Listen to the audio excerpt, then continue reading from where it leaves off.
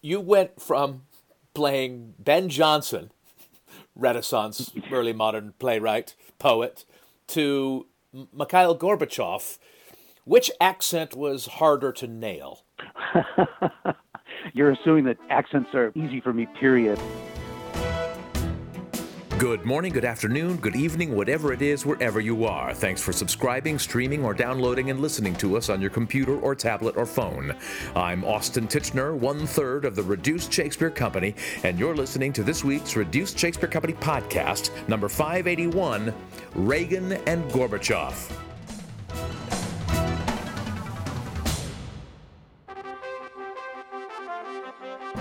The Goodman Theatre in Chicago just opened its latest production, a world premiere by Rogelio Martinez called Blind Date, about the, I guess you'd call it, courtship and ultimate conference in Geneva between American President Ronald Reagan and Soviet Union General Secretary Mikhail Gorbachev in 1985.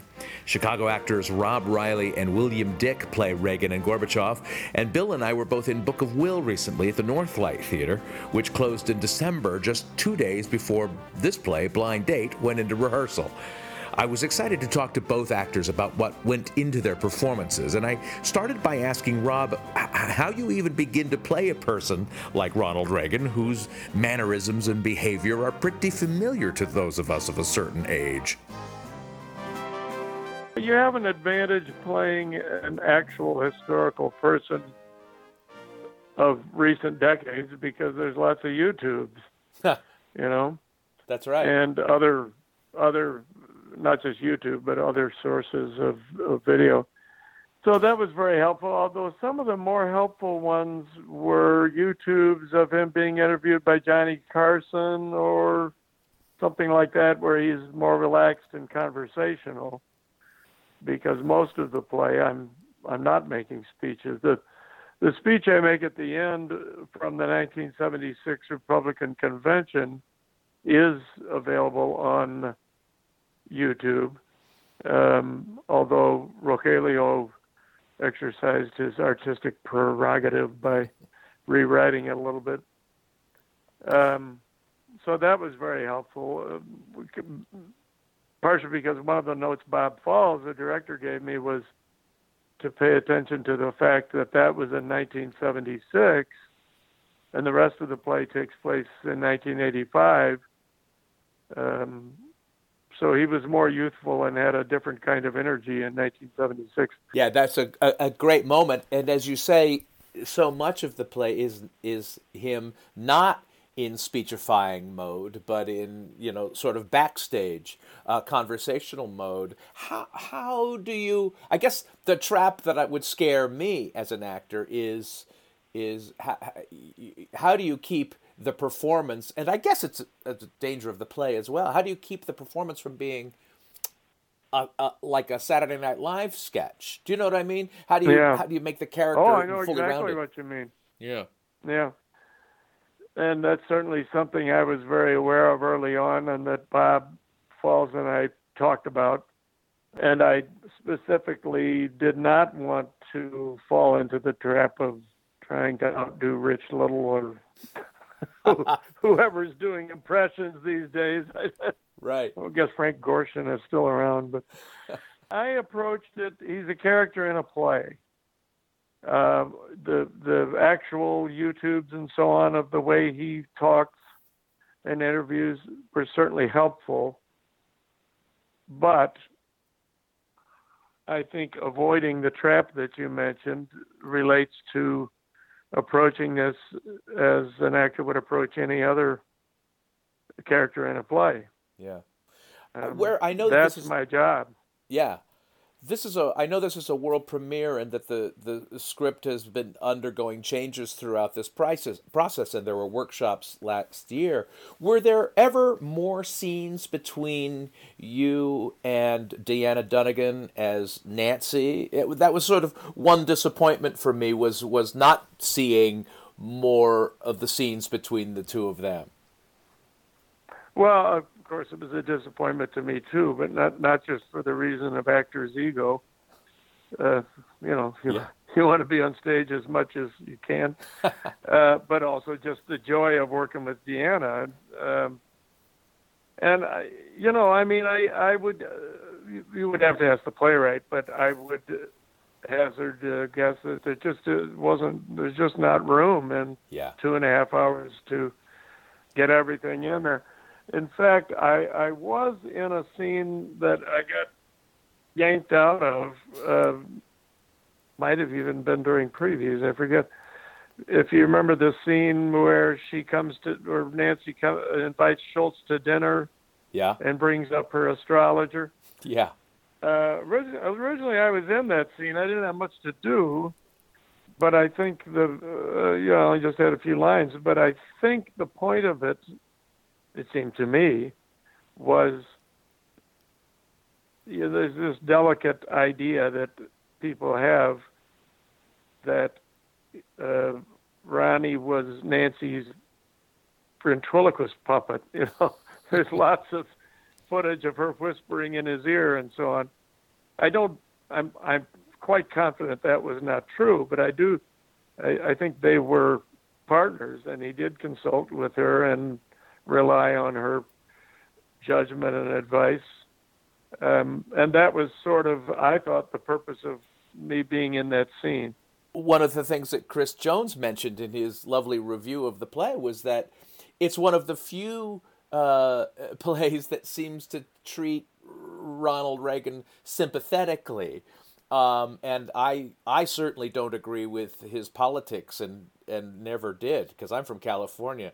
And, back when he was governor, he was doing some sort of distasteful things. But yeah, he had undeniable presence and he had undeniable charm, which I think you capture really well. Did your personal politics enter into the portrayal of it at all, either as a benefit or as a hindrance? Well, my personal politics are probably pretty much in line with yours. But no, I didn't think it made much of a difference. And that's, as I say, especially the writing, because I think Rogelio set out to create believable characters, and that also implies being even-handed. But again, going back to what I said a minute ago, I put my personal feelings about what I thought of him when he was president, I put that to one side, because, again, it's not a work of political propaganda, and it's not my job to turn him into a hero or a villain. It's to take what's on the page and take what I perceive from my research about the person and depict him as a person.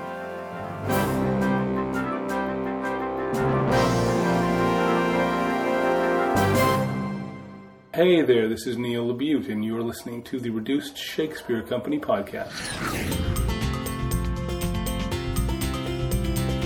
Where can you RSC the RSC? This week, our 2018 tour of William Shakespeare's long-lost first play abridged, after getting standing ovations in Bloomington, Hillsdale, and Tallahassee, continues in both South Padre Island, Texas, and Livermore, California, followed by performances in upcoming weeks in Bluebell, Pennsylvania, Hayes, Kansas, Indianapolis, Indiana, La Crosse, and Madison, Wisconsin, the new Victory Theater off-Broadway in New York City, and the Pittsburgh Public Theater this June. We'll also be doing one performance of The Bible, the Complete Word of God abridged, in Orono, Maine in March. And Pop-Up Shakespeare is in its second printing and continues to be on sale worldwide. As always, the very best way to stay up to date about all of our worldwide performance dates is to sign up for the Reduced Reader, our email newsletter. Go to reducedshakespeare.com and click on the link to subscribe, and check out our touring page for specific box office, venue, and ticket information. Next, I talked to William Dick, who's playing Gorbachev in Rogelio Martinez's Blind Date at the Goodman, and we began by talking about accents. The Russian was really tough. It's the first non-Romance language accent that I've ever had to do. So there was a lot of significant differences in terms of the, where it's placed and the rhythm of it, and how it's stressed. It was very different. Well, and Rob said that he got to watch a lot of YouTube videos to help him prepare for Reagan, but you probably didn't have that opportunity since there are very few videos of Gorbachev speaking English, which is, of course, you do. Yeah, he doesn't speak English in anything that I found. I found one fragment of research where it says that he spoke a little bit to Margaret Thatcher on one of his trips to London in English, but never felt confident enough to have a conversation or speak publicly in English.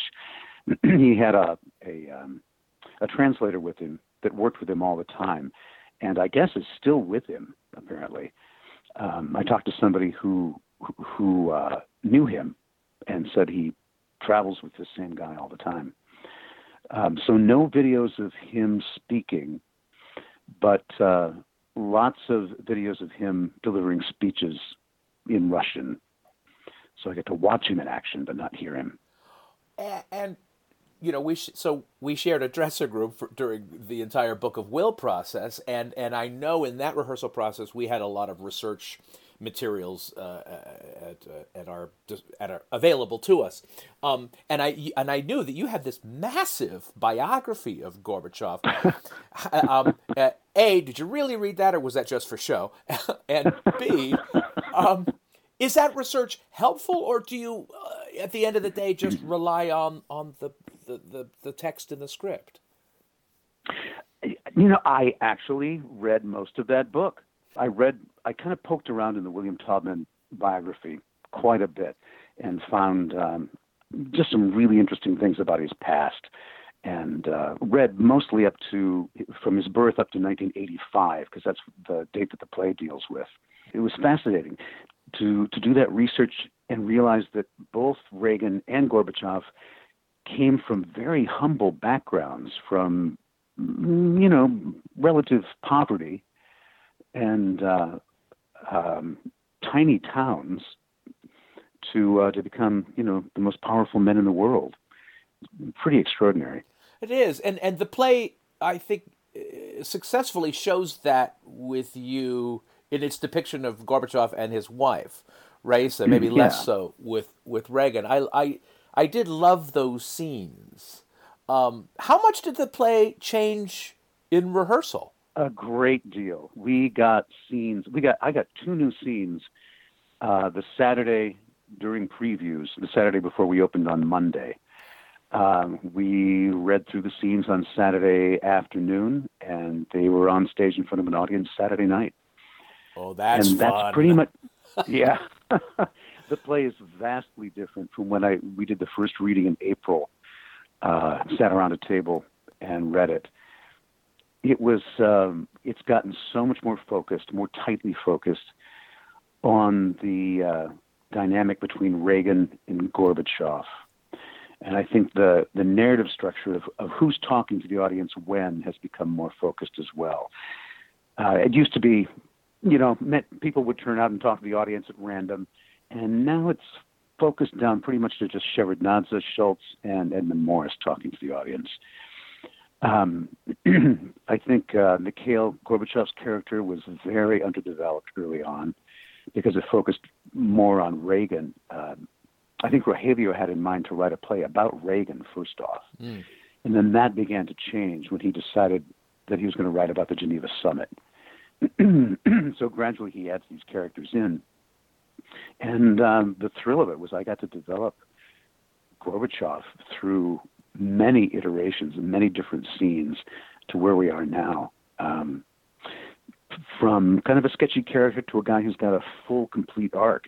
And going back to the research, what was interesting to find out about him was that he was a reformer at heart, which is something I didn't know about him before approaching the play, that he really thought he could unite the West and Russia in some kind of common understanding about arms reduction and helping developing countries, and very radical for his position in the Politburo. He was really walking on thin ice with his own people and reaching out to do the kinds of things that he did. And so Rogelio focused those ideas very much in the later scenes. And by Saturday, when we had a new scene with Reagan, we really got to the meat of the matter, where we were talking about Gorbachev trying to save the Soviet economy from sinking into the muck by getting out of Afghanistan and shedding that responsibility and that expense, by not having to go into this nuclear arms race that was completely bankrupting them. And he came to the meeting with very generous offers. He wanted to have the complete elimination of nuclear weapons from the face of the planet by the year 2000. And what he offered Reagan in 85 was a reduction of 50% of nuclear arms by 1990, if Reagan would stop the development of SDI, the Strategic Defense Initiative. Right, the Star Wars shield. The Star Wars shield, yeah. Right. So he was very forward-thinking and very progressive, kind of dangerously so in the eyes of the Soviets. I spoke to a Russian reporter, both Mary Beth Fisher and I did, Sergei Elkin, who writes for a Russian paper here in the city called Reklama. And he left the Soviet Union in 2001, and he said their hopes at that time for Gorbachev were so high, people were so hopeful that things were really going to move towards democracy and a better economy, that when his reforms collapsed and he was basically ousted in a coup, he said the world fell apart for them, and that's when many, many Russians left and found their way to the States and other places. So, yeah, that's interesting. My question was going to be, how is Gorbachev thought of now? And I guess I imagine that the answer is different, depends on where the Russians are living. It does. This Stanley Elkin was saying that he's revered as a reformer by the expats and the people that wanted to see the system change, but he is hated by people in Russia today because they blame him for the dissolution of the Soviet Union and the ruining of their economy. He said there's this weird nostalgia for the old Soviet Union, where they had nothing but felt like they were happier. He said it's really perverse.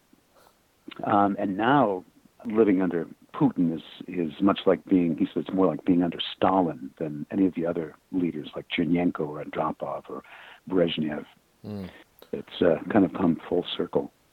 But here in the West, he's revered as, he won the Nobel Prize in 90 for his efforts to reduce nuclear arms and perestroika and détente.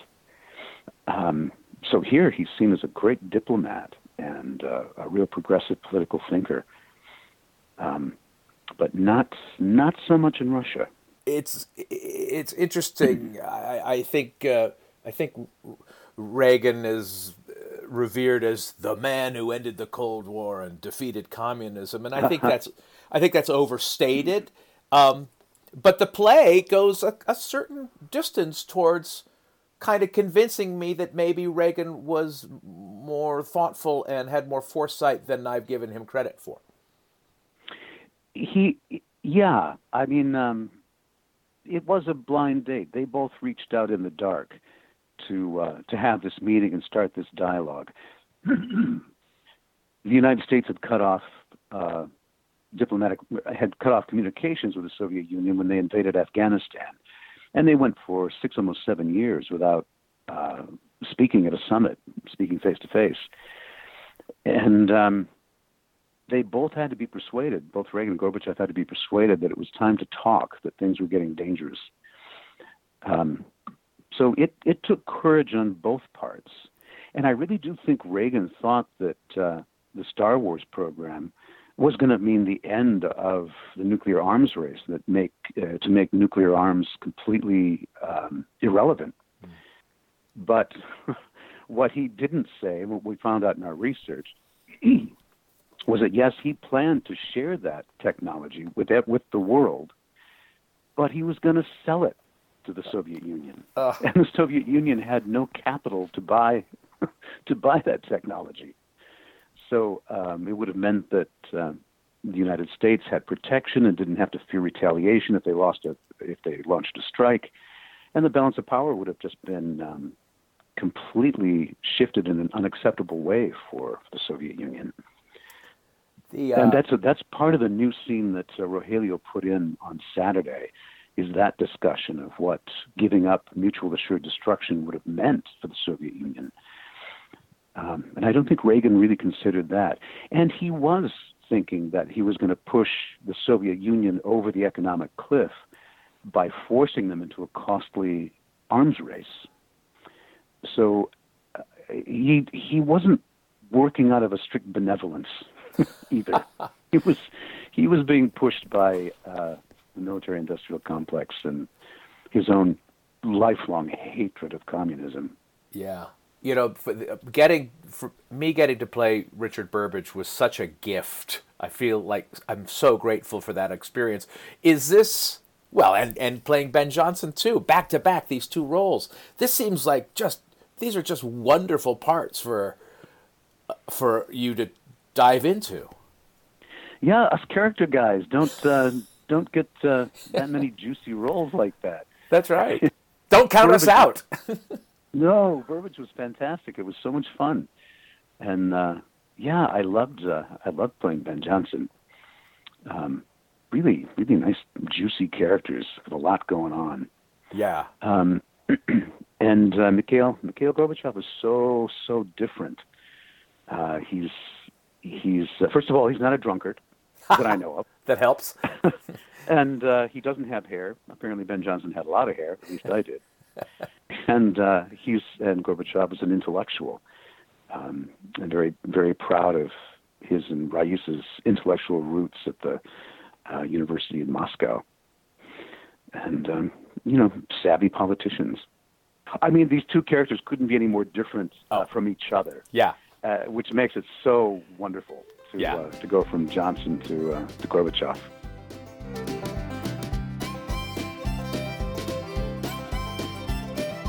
That's it for this week's Reduced Shakespeare Company podcast. Blind Date runs at the Goodman Theatre in Chicago until February 25th, 2018. Go to goodmantheatre.org for more information. Then send us your awkward geopolitical hookups via email to feedback@reducedshakespeare.com. You can also engage with us and other fans on Facebook or Twitter. You can find easy links to all these social networks at our website, reducedshakespeare.com. You can also follow me on Twitter @Austin Titchener. Thanks as always to fellow 80s relic Matthew Croak, web services by Ginger Power Limited, music by John Weber and Garage Band. Our random fan shout out this week goes to Billy Walker. No reason, it's just random. Special thanks to Neil LaBute, 4 of whose plays are amongst Broadway Play Publishing's top 25 best-selling plays, in addition to the complete works of William Shakespeare abridged, The Complete History of America abridged, The Ultimate Christmas Show abridged, and my adaptation of Frankenstein. Thanks also to Ramsey Carey at the Goodman Theatre for helping me arrange these conversations. And finally, thanks very much to you for listening. I'm Austin Titchener, 581 1743rds of the Reduced Shakespeare Company. And now I'll leave you with one final exchange between me and Rob Riley, which only those of you who are either old enough or presidential trivia nerds will understand. I guess the good news is that if they reboot Death Valley Days, you are now ready to be the host. I can look forward to that. This podcast is a production of the Reduced Shakespeare Company, reducing expectations since 1981. Go to reducedshakespeare.com for performance dates, actor bios, email newsletters, and so much less.